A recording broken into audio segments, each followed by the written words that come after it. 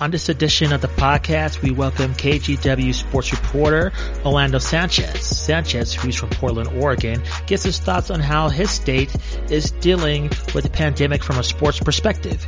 He also gives his thoughts on the Portland Trail Blazers and a lot more. Get in touch with the show through Facebook and Twitter. Leave us a review on iTunes and email us on tripledoublepodcast@gmail.com. Enjoy the show. We are back on another episode of the Triple Double. I am Justin Goodrum, joined by Matt Thomas. What's up, man? Hey, what's up, Justin? Happy Father's Day to all the fathers out there. How are you doing, man? Good, man. Good. On today's show, we're going to be talking about the NBA pushing on and planning to reopen, but Florida is experiencing a high rise in coronavirus cases. We'll discuss that. We'll break down some news in terms of when the NBA draft is going to be this year, and we'll break down the latest soap opera between Kyrie Irving and the rest of the league, specifically Kendrick Perkins. And we also have a special guest at the end of the show. He is a former sports director for KOAT Channel 7, Orlando Sanchez. He is now a reporter for a television station in Portland, Oregon. And we'll get his thoughts on the Portland Trail Blazers, him reminiscing about New Mexico Lobos since he is a New Mexico native, and a lot more. So stay tuned to that. And, of course, leave us a rating on iTunes and get in touch with the show through email, again, through tripledoublepodcast@gmail.com. So, man, let's not waste any time. Let's discuss the latest news concerning the NBA returning to action, and that is the latest cases of the coronavirus continuing to increase in Florida. Looking at it right now, this is of the Saturday. We're recording on a Sunday, so this is the day before. Florida gained about 4,049 new cases. That beat the day record before of 3,822 cases on Friday. So there seems to be a massive question as to whether or not the NBA should go through with this. We've seen other sporting events that have been already in Florida. The UFC had a few events a few months ago. The WWE was continuing to run shows. Another wrestling promotion, AEW. So there's been a lot of other entertainment, sports entities operating in Florida. However, it has become kind of the de facto epicenter of this coronavirus. So, Matt, what are your thoughts on Florida becoming a new hotspot, and do you think this is going to be a factor in possibly the NBA rethinking we should remove the bubble kind of facility to another state, or do you think they should just stick with it and go full speed ahead? Well, it's maybe not a popular view, but I've kind of consistently, if you listen to past episodes, I've kind of been more on the side of pushing forward, taking your best precautions. So I know that's not maybe a popular take, but I do think that the NBA is definitely going to use best practices and really isolate the facility that they're in, as they've planned to do. There was Shams from The Athletic released their 100-page plan to implement this safely. And just kind of all the other measures that they're taking to keep players happy while they're in the bubble. So I think the recent news about Florida and the coronavirus cases is going to be alarming for the players. But from the NBA standpoint, I don't see this really slowing things down or changing things. I think there's been too much momentum built up and too much money put into this. And too much money to lose if they end up backing out. Now, of course, I'm not saying that I don't want players to be safe or anything like that. Of course, we want safety, but I think it's going to be so isolated in this bubble that, really your chances of getting the coronavirus, I feel, and I could be proven wrong, but I feel they're going to be very low if you're a player, because you're not out and about in the rest of Florida, and everyone coming in there is going to be getting tested. So I do think it will be safe, but I do understand that there's probably going to be some extra hysteria with this news. What are your thoughts on this? Yeah, man. I understand where you're coming from, and I think we're on the same page. I think proceeding with this season is the right call. I think look, it's inevitable someone's going to test positive for the coronavirus on the NBA's campus, and it's going to be a player. It's going to happen. It's how you deal with it. It's how you isolate them. It's how you make sure it doesn't spread to the rest of the team. That's how you handle it. So with Dr. Fauci giving his seal of approval, he's already been on the record stating that the NBA has the best plan in terms of resuming their sport. I have full confidence that the NBA is making the right decision. I think what's going to be interesting is that you have different phases of how this is going to work, right? You have the team, then you have your Walt Disney personnel, and then you have maybe other kind of entities, media types, et cetera, that perhaps can't, work remotely. They might have to be there. We'll have to wait and see on that. But certainly referees, just kind of the crew to maintain the facilities, that's something that you're going to have to watch for other than the players. So I agree with you. I'm not too concerned at all.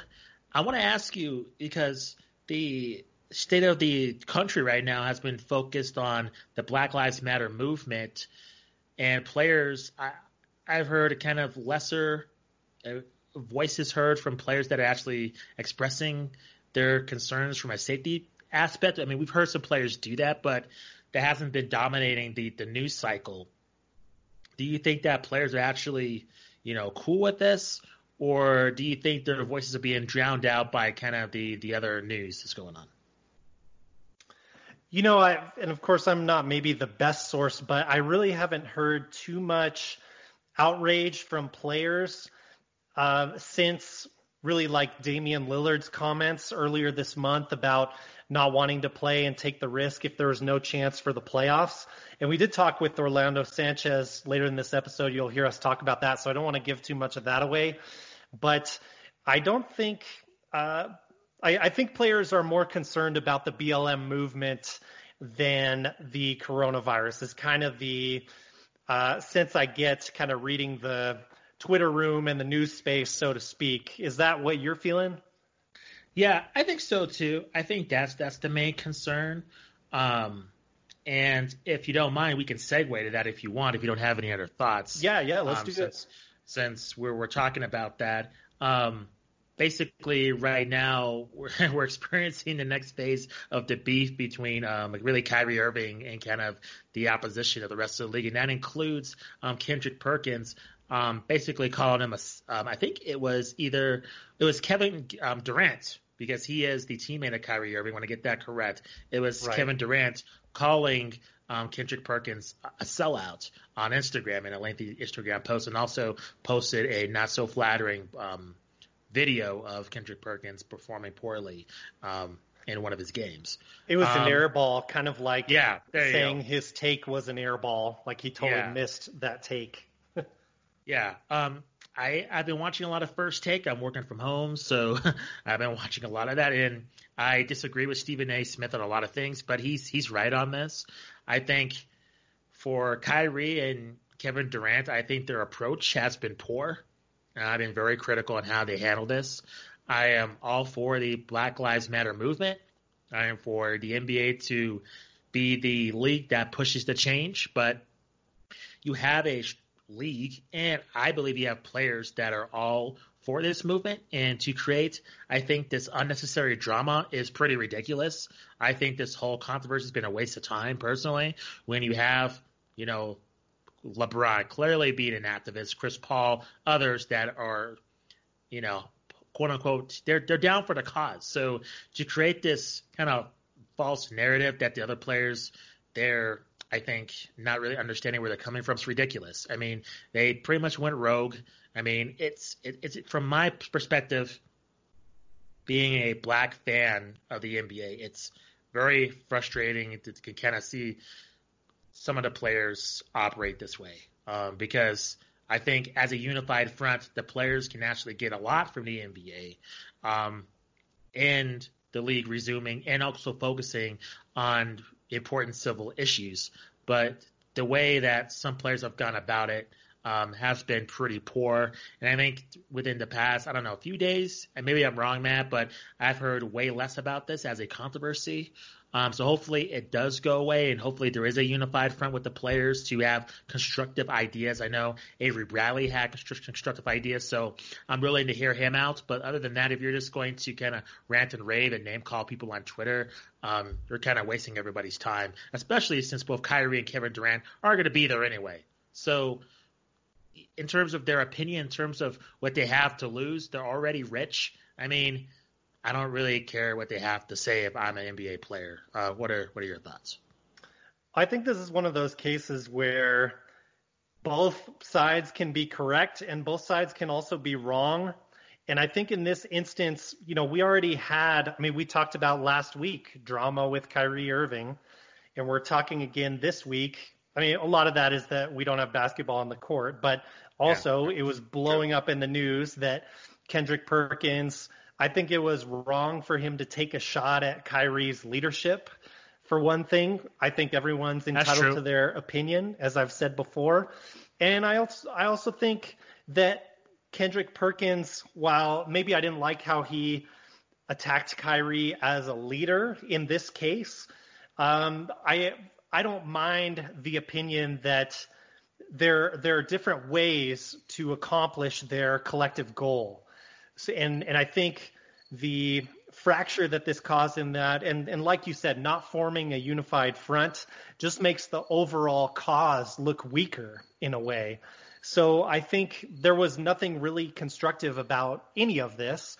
Kevin Durant, of course, is Kyrie Irving's current teammate, so he's going to step up for Kyrie Irving. I don't really fault him for that. Whatever you think of the opinions here, I think you can certainly have the opinion that, and Kyrie Irving's not going to be playing this year, so he can still be an activist away from this whole situation in Florida. I think you can also reasonably argue that the exposure that you're going to be getting for the season is a huge benefit and a huge pro in pushing whatever narrative that you want to push, whatever policies, whatever agenda that you want to push. So losing that stage and taking that away would be massive. And I think, in my opinion, massively damaging, because this is kind of shifting topics, but kind of not. And let me explain. We heard this past week that Major League Baseball most likely is not going to be having their season over labor negotiations. We know that back in '94, MLB had a labor strike, and it took until Sammy Sosa and Mark McGwire had their home run kind of competition, kind of face off back and forth, chasing the home run record for that sport to really recover from this. So my larger point being is that if you want to be the major sport, and you and I and some of our best friends that love the NBA have talked about, it's not unrealistic that the NBA could take over the NFL, not only on the global stage, but on the national stage, because certainly on the global stage, it's already the case. But if you want the NBA to be the number one force in sports in America, which, personally, I love basketball, so I'm biased in that way. I'll state my bias. But you want to have your league have the feeling that you are always going to be there every season. So, yes, you can stop and protest a cause that you believe in, and I will respect you for protesting that cause. But in the long run, you may be weakening your position on the world stage, so to speak, if you weaken the power of the NBA. Does that make sense, or am I off my rocker here? Yeah, no, you're right on the money. And to me, I'm just wondering where's the communication with LeBron, or even a criticism of him. Like, he's obviously the face of the league. He has massive power, and what's going to happen? Why haven't we heard either one of these guys, Kevin Durant or LeBron, and even Dwight Howard? That's his teammate now. Even mention LeBron. He is the face of the league.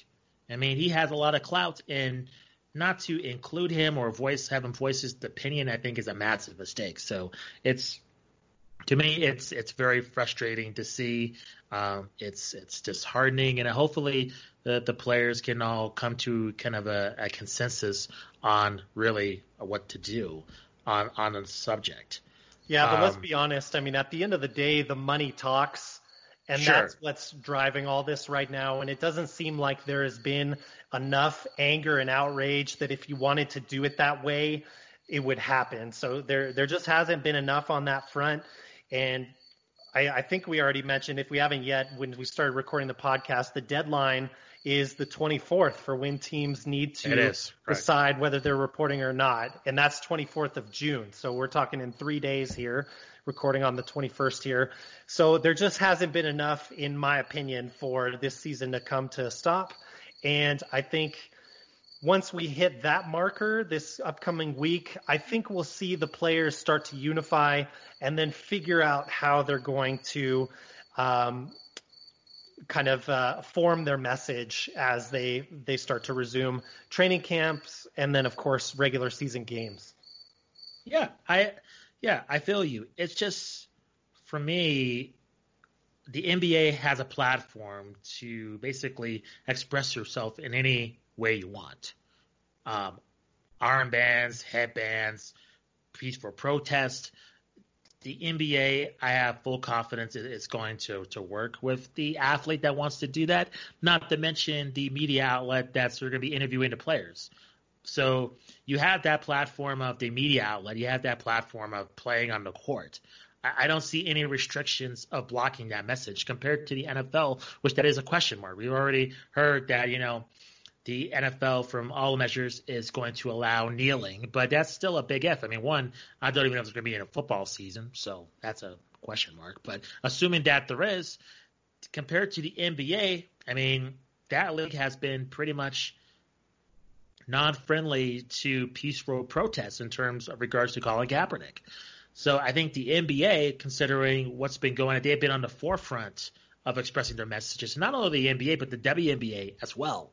So I think both leagues, they have the freedom to express themselves any way that they want. So that's why it's just a massive disconnect and a lot of frustration with myself, with Kyrie and Kevin Durant, just because the league has been very friendly towards that. Yeah, definitely. And that's really the NBA's main competition. I mean, really, the owners are going to have to be crazy to not kind of go in the players' favor. I mean, given, the demographics of the league and everything like that, we're not going to see any pushback in terms of the players protesting however they want to do that. I mean, you can fully expect to see that basically however the players want to do that. I can't imagine there's going to be any pushback to that. It'd just be silly from a business perspective on the owners' parts. Yeah, agreed. Did you have anything else before we just move on to some of this quick news, and then we'll just wrap it up and head towards the interview?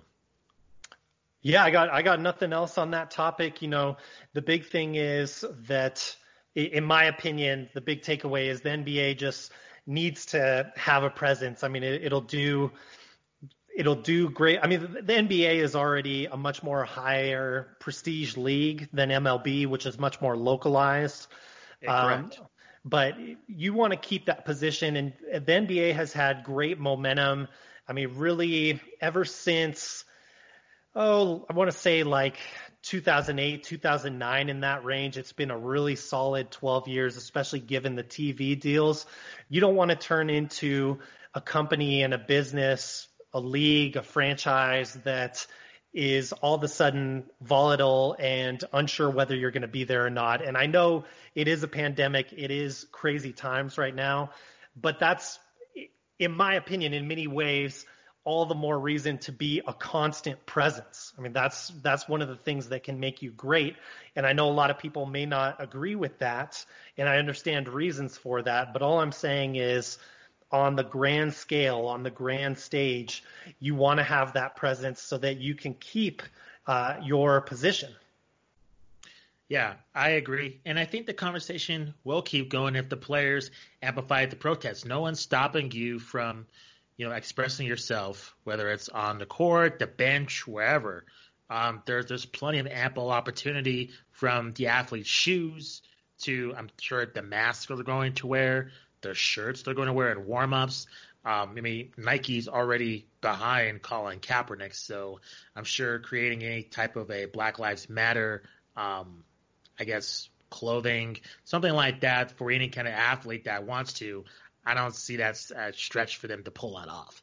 So you're right. I think the NBA is a large platform, and also I see, especially inside the NBA on TNT, they have these discussions all the time. So they're going to be talking about this all the time. So this is something that's going to be on the forefront of the viewer at home watching this. So yeah, there's going to be some fun on the court, and you're going to see both pre-game, post-game shows on ESPN and TNT covering this, but also they're going to be discussing these issues because both analysts on both networks are deeply connected to this movement right now. So, yeah, I don't see how blocking the season is really going to help the cause at all. Yep, I'm with you. Just some quick news, man.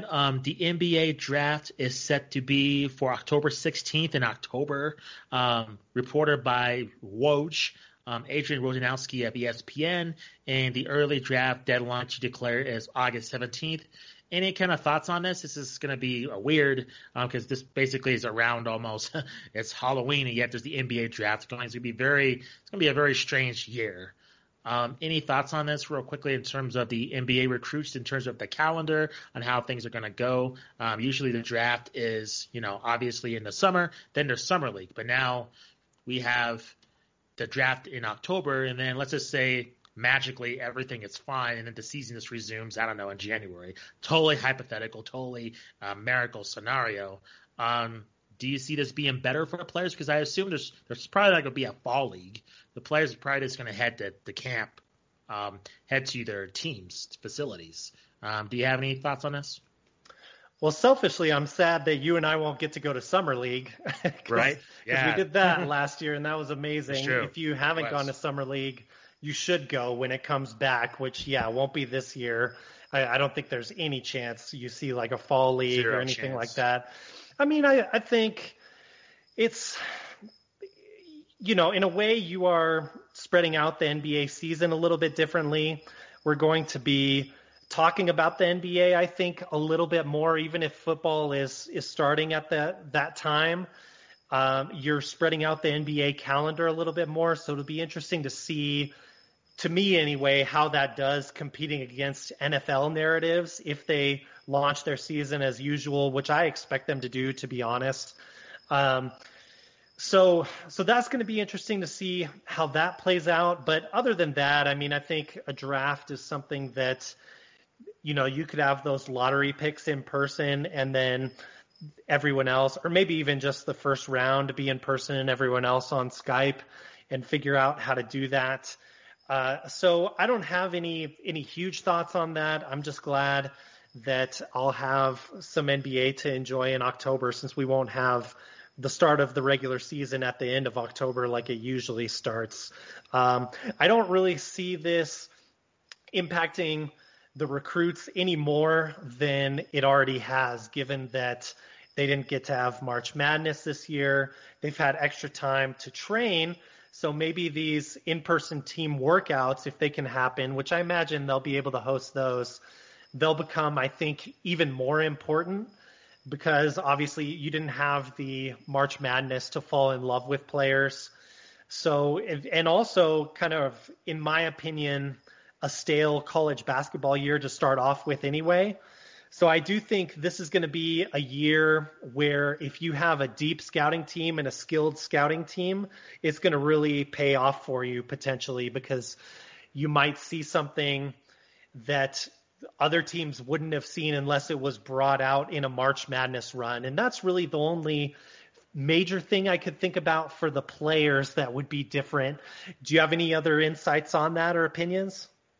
No, I don't. I just think, this is a very fluid situation and everything's going to be kind of on the fly, man. So I think this unfortunately for this draft class, it's going to be a unique situation. And also remember, we've seen multiple draft class participate in summer league. What I mean is basically being a multi-year veteran and still participating in it. So just because there's probably not going to be a summer league, all these players will probably participate in it the following year unless they're a superstar. So it's not necessarily a lost cause, if they don't participate this year. So I think it's just going to be a fluid situation, and we'll see. I think what's going to be interesting is just the NBA calendar moving forward. If everything is fixed, because if that's the case, then if the calendar is different, then it's a domino effect affecting everything. So it's going to be interesting. I think for now it's just kind of a wait and see approach.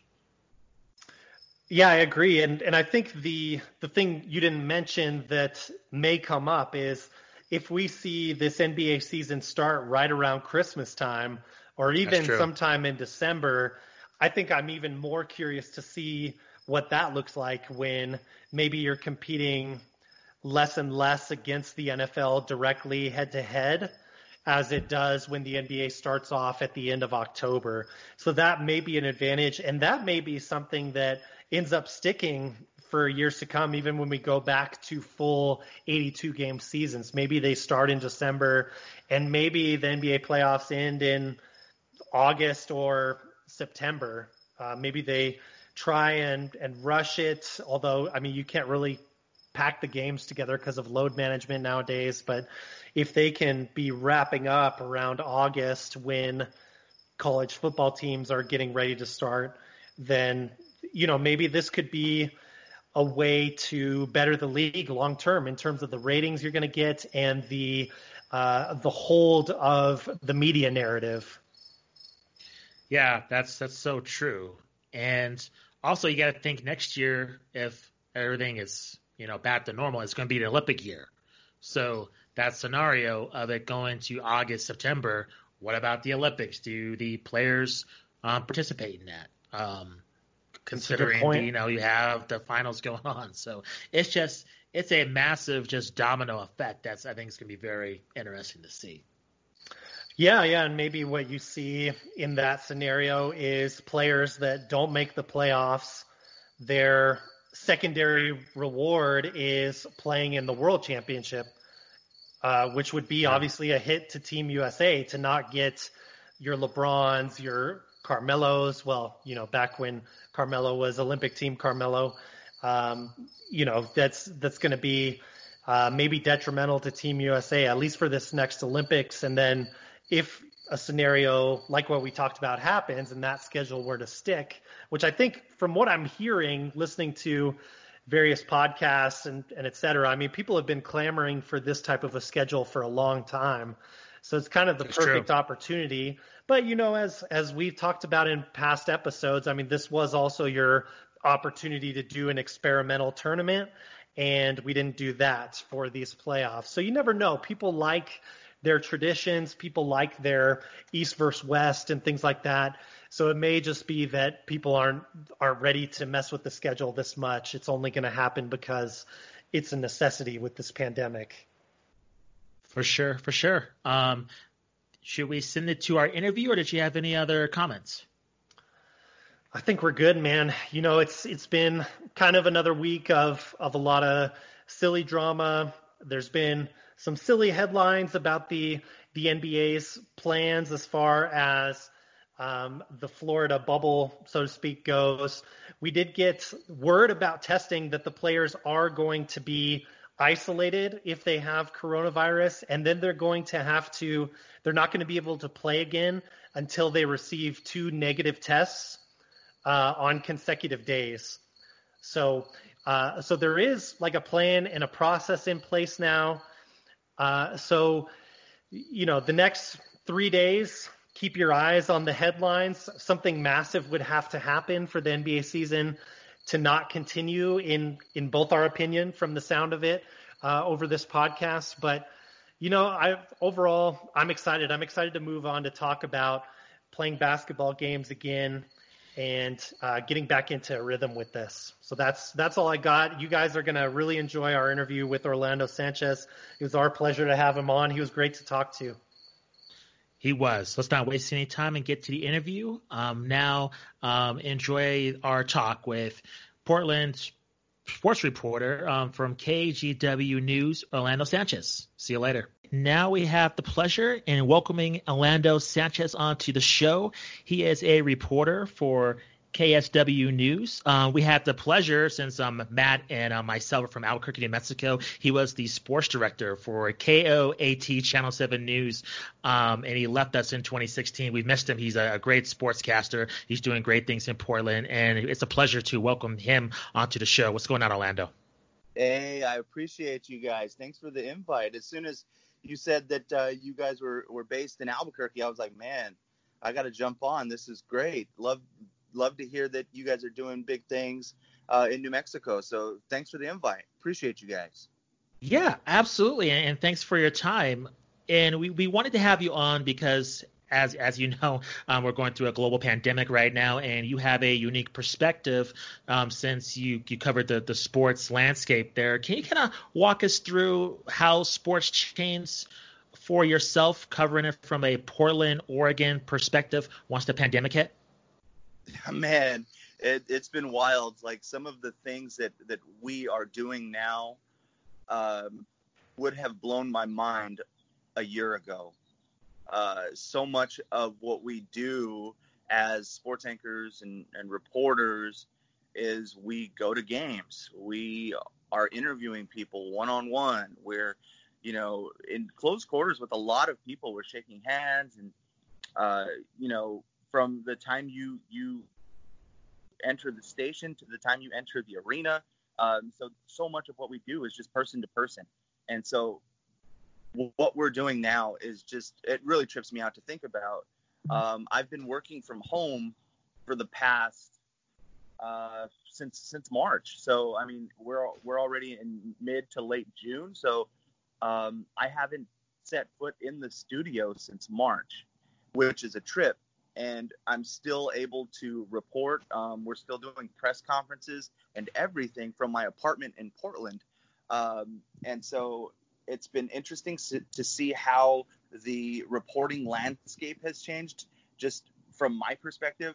It's crazy to be in my living room and doing Zoom calls with, Portland Trailblazers, whether that's, Damian Lillard or CJ McCollum, or doing it with our pro soccer teams, with our college basketball teams. I mean, all the way down the line, high school athletes, like, we're doing all of that. So it's been just a new way of looking at things and getting to know athletes and coaches on a different level than we never thought was possible. And, instead of us being in a press room, now we're seeing athletes that are sitting in their living rooms or that are sitting in their bedrooms. It's really unique and different, but there's no doubt that we really miss sports, and we're hoping that things can return to normal someday. But yeah, the way that the sports world is right now is something that I never could have imagined.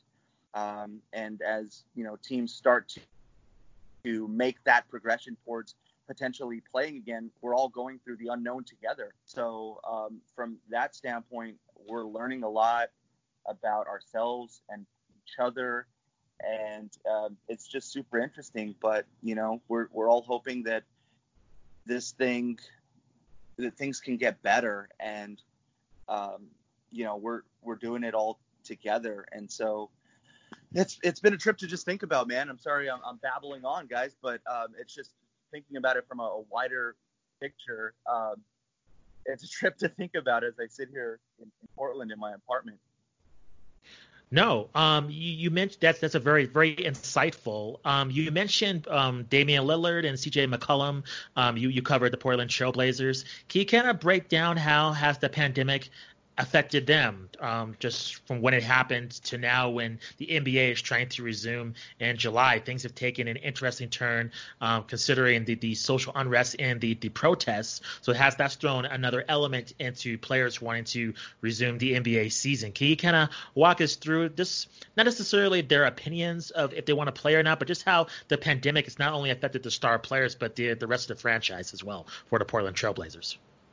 Yeah, I mean, I think on just a human level, it's prioritized life and how you value things, how important your family is, the people that are around you. And you're seeing that, especially with the players. that are now at home and being able to spend quality time with their family that they probably wouldn't have had the opportunity to do because they're on the road so often. So even from that standpoint, I thought it was interesting, basketball aside, to really talk to these guys on that level and to see just how much they're appreciating the amount of time that they're getting with their families, especially for many of them that have, young children like Damian Lillard, who his son is still really little. So he's getting a chance to be there and spend quality time with his son. I think that's the biggest takeaway that I've had in getting to talk to these players now versus during the regular season, where so much of the conversation is about the next game or what just happened. So covering these guys has really been interesting from that standpoint and has really been about the human side. And now with not only the current pandemic, but also just, social justice and the level of inequality coming to the forefront, that's really been interesting to see these guys step up and to use their platforms for something greater than just sports. And here in Portland, Oregon, I don't know how much you guys are aware, but this is a very just politically charged area of the country where a lot of people aren't afraid to speak their mind and really say what's going on. And so you're seeing players step up in ways that you normally wouldn't see.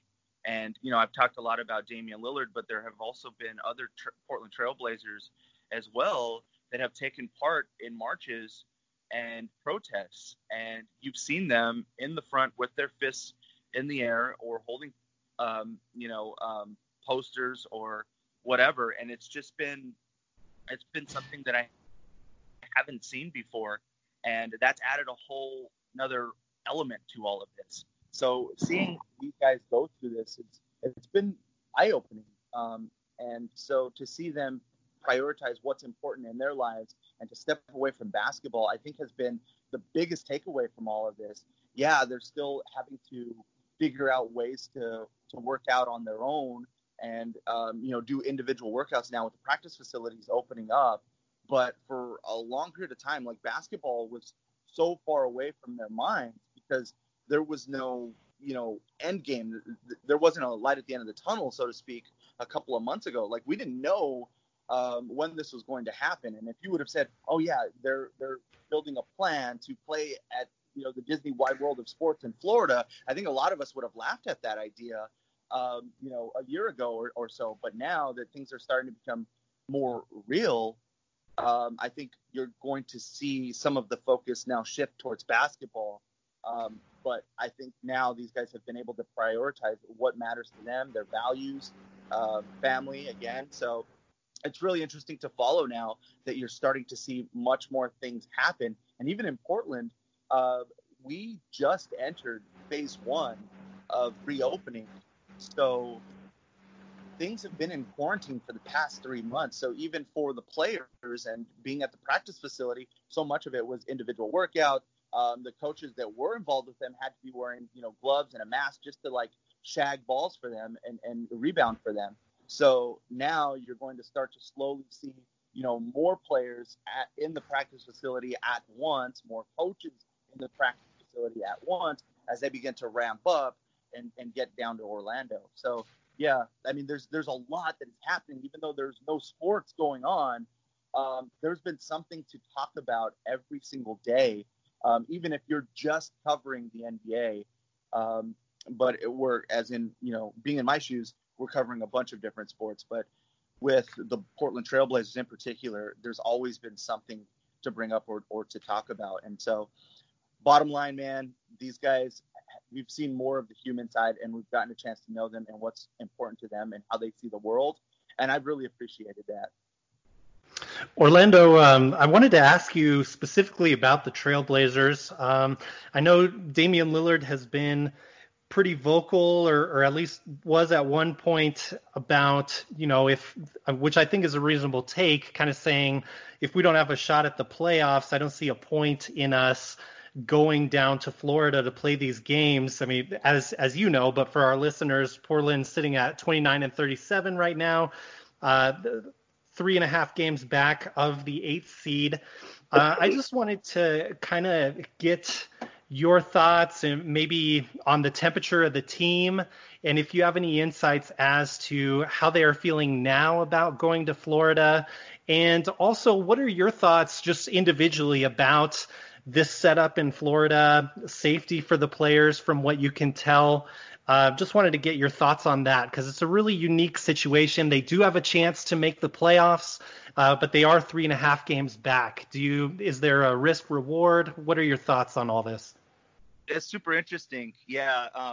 It was a pretty bold statement at the time for Damian Lillard to come out and say that. And, you know, as you mentioned, basically be like, if you're not giving us a legitimate shot at making the playoffs, I'm going to be there for my team, but I'm not going to play in this game. And I think for a lot of people in Portland, the fan base here was like, yeah, we're good with that because we understand the risks of traveling, getting on an airplane, going across the country, living somewhere else, being away from your family for the most part, that there are a lot of risks and things that they have to give up in order to play a basketball game. So for the most part here in Portland, the majority understood it and were cool with it. But yeah, like with this team in particular, this entire season has been a very unique one. Fresh off a Western Conference Finals appearance, they had so many injuries to this roster. There were serious ones. There were also guys just missing time throughout the year. So this team has been banged up. And now with the pandemic, this has given the team a lot more time to get healthy. So players like Yusuf Nurkic and Zach Collins, who had suffered injuries, are now ready to play. So this team will be healthier than it has been all year. So with that said, these guys believe that they have a legitimate shot at making the postseason. And so Damian Lillard was saying, if you don't create some type of format that allows us to compete and try and catch Memphis, then we're not interested in this. And I think the team had his back in that and believed that as well. And so there was a lot that went on behind the scenes, even when this current format was presented between the Players Association and the league, and them saying, okay, we're going to have 22 teams that are going to come out to Orlando, and we're going to break the schedule down to the point where there would be a play-in game. If you could stay within, 3 or 3.5 games, whatever it is, that would give them a legitimate shot to catch Memphis. And the Blazers being at as close to full strength as they've been since the Western Conference Finals, or even before that, actually, because Nurk wasn't playing, this gives them an opportunity. So I think from Portland's standpoint, it's super interesting that even if they got, let's say they did get into a playoff or a play-in with Memphis, they believe that they have the team to do it and at least to get into the first round. Now, let's say they match up with the Lakers, who are arguably the favorites to win the NBA title. That's a whole different discussion, but they've made the playoffs the last 6 years in a row, and that's something that this team has taken pride in, from management all the way down to the stars and players on the team. So yeah, it's really super interesting, and for the Blazers to be one of those 22 teams creates a lot of excitement around that. Now, as we mentioned earlier, there's lots of risks involved. There's no way that anyone can 100% guarantee that these players are not going to get sick when they're out there. And is the NBA ready for that? That's a discussion that I'm sure they're having all the time, especially with certain states starting to see an uptick in cases, states like Texas and Arizona and Florida. So they're keeping an eye on this thing. And, obviously they're giving them the best opportunity possible to play the season, for these teams to make money, because that's really what this is about. And also these players to have an opportunity to compete, something that they love to do. it makes sense why so many of them agreed to pursue this and to move forward. As we're about a month and change away from the first game resuming. So yeah, there are risks, and I mean, I understand why certain players have spoken up about it and said, hey, I don't know how comfortable I am with this. So it's been across the board with players in particular. So yeah, I mean, they're aware of it, and I think all of us are too, that we know it's something could happen, and how are they going to react? What are the optics going to be behind that? Are they going to be safe? Because safety is what matters most in all of this. So it's really super interesting, and I can talk you guys' ear off about this. And I know that you guys have been doing a lot of research and talking to others about this. So it's a really interesting follow. And even though that there is a plan in place, like if there isn't a big outbreak or something happens where the risk becomes too great, like all of this could be thrown out, and the NBA season could be gone for good this year. That's a good point, Orlando. And I think what should give the NBA some comfort is that we've seen other sports and entertainment forums like the UFC and like the WWE already proceed through this pandemic, and they've had positive cases. However, there hasn't been an outbreak. So there is some hope there for the NBA that if, just because one player gets the coronavirus doesn't mean that it's going to scrap the entire season plans for the league. I wanted to ask you specifically about the social unrest and the players speaking up with Avery Bradley, Kyrie Irving, Kevin Durant, and specifically why those players in this small coalition didn't consult with LeBron or Chris Paul or the other players within the Players Association before moving forward. Because we've seen players be unified when they have a grievance with the league, and this is the first time we've seen a split between the players. In your opinion, do you know why we've seen a small segment of players, for lack of a better term, go rogue and pursuing this venture that they're doing in terms of not playing unless the social injustice is confronted by the league? Yeah, I mean that's tough to say one player or one group of players should not do something. If they feel strongly about it, they should use their platform to speak out. I mean, that's one of the privileges that they do have as NBA players, as professional athletes. And for a lot of them, this is bigger than basketball. So they've basically taken a stand on, this is what is most important to me. And basketball, they love and want to play, but there are bigger things out there. And I think that's kind of the message that you're seeing from players across the league. So, yeah, it's interesting to see the variety of ways that players are going about it. But I really have appreciated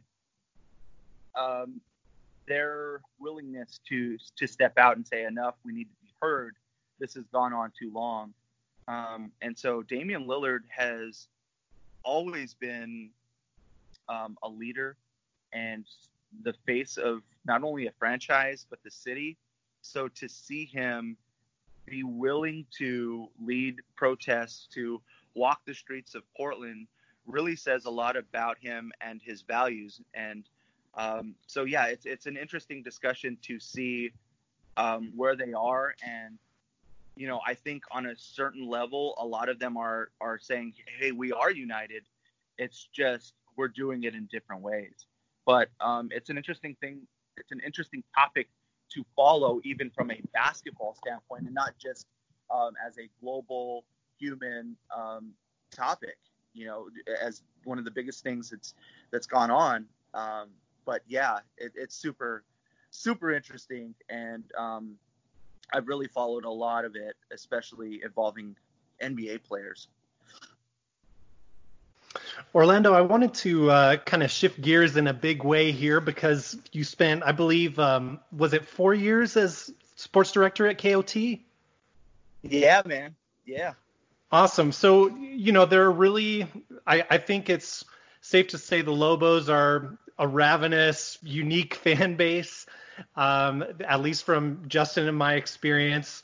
And I think that the area of Portland has some of that unique aspect to it as well, with maybe not having like a lot of other professional sports teams around. It seems to me like Portland fans are very, very devoted to those Trailblazers. I know in a Bill Simmons podcast I was listening to, I think Ryan Russillo described them as happier Jazz fans in terms of their like level of fanhood. So I just kind of wanted to get your kind of bird's eye view and even closer intimate view, kind of comparing those fan bases. What has your experience been like? What are some of the similarities and differences that you've seen between New Mexico and Portland? Man, I was looking at some old videos and pictures of just the different pit crowds, and it's so nostalgic. I have so much pride in it, and seeing the pit in its prime, and Lobos fans pack the pit regardless of the opponent. And when it was 18,018 or 15,411. The attendance there, it was so cool. And I loved seeing the, best crowds in America, Albuquerque, New Mexico on that list year in and year out, whether it was a Sports Illustrated or Bleacher Report or whatever would put out something mentioning the pit crowd. I loved it. And seeing the decline in recent seasons, the lack of success that the team has had and those attendance numbers dwindle a little bit, that was such a bummer to me. It made me a little sad, to think about. Yeah, us too. Yeah, yes, very much. I'm really hoping that Coach Weir and that this team is able to be not just relevant, but a competitor in the Mountain West Conference, a team that you knew, okay, when March came around, this team would be in contention to win the conference and go to the tournament. Like, I feel like a Sweet 16 berth would just be – I think that Lobos fans would appreciate a Sweet 16 more than any fan base in America. And I'm hoping that happens in my lifetime.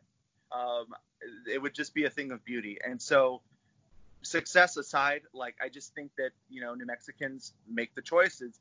If this team isn't going to play well, I'm not going to spend my money, my hard-earned money, to go out and watch this team.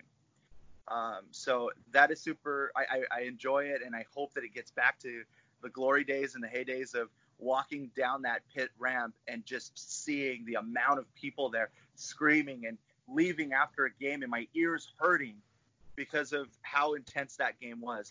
There's so many moments that I think back to just covering the team, being on the sidelines with the camera on my shoulder. And when you compare the fan bases here in Portland, the Moda Center here, it's rocking, man. I mean, every game is pretty much a sellout. And they love their Portland Trailblazers. This team, the city loves them. They identify with them. The thing, too, you mentioned, the happier Jazz fans notion.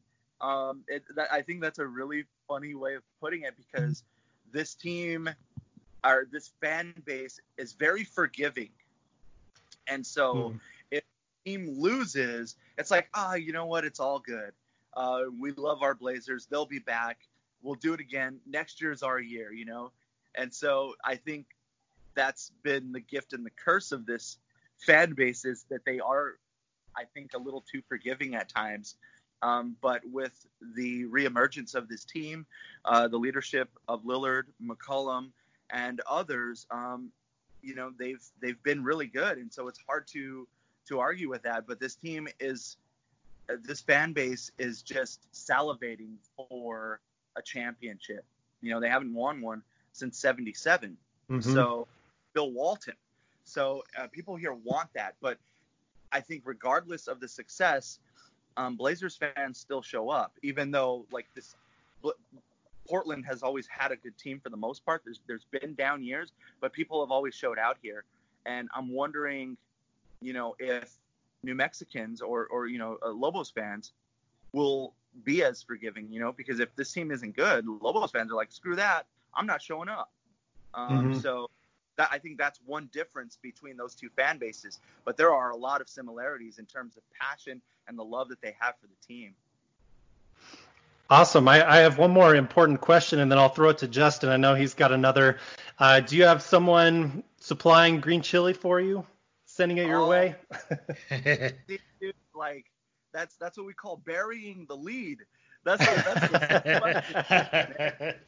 Dude, the struggle was so real recently. Like, I was on my reserves, but I've been able to load up. People have sent care packages. Even my Sadie salsa, my Los Cuates salsa. Like, yeah. I'm loaded up again, man. So I'm feeling good about life again. Nice. Now that I've got my my chili fix under control. Awesome. Good to hear. Justin, go for it. Yeah, Orlando, we'll let you go with this. Kind of a serious question. Just consider the pandemic. I just wanted to get your opinion on do you think sports will change for good for the long term, even after we're over this. I just compare it to when 9/11 happened.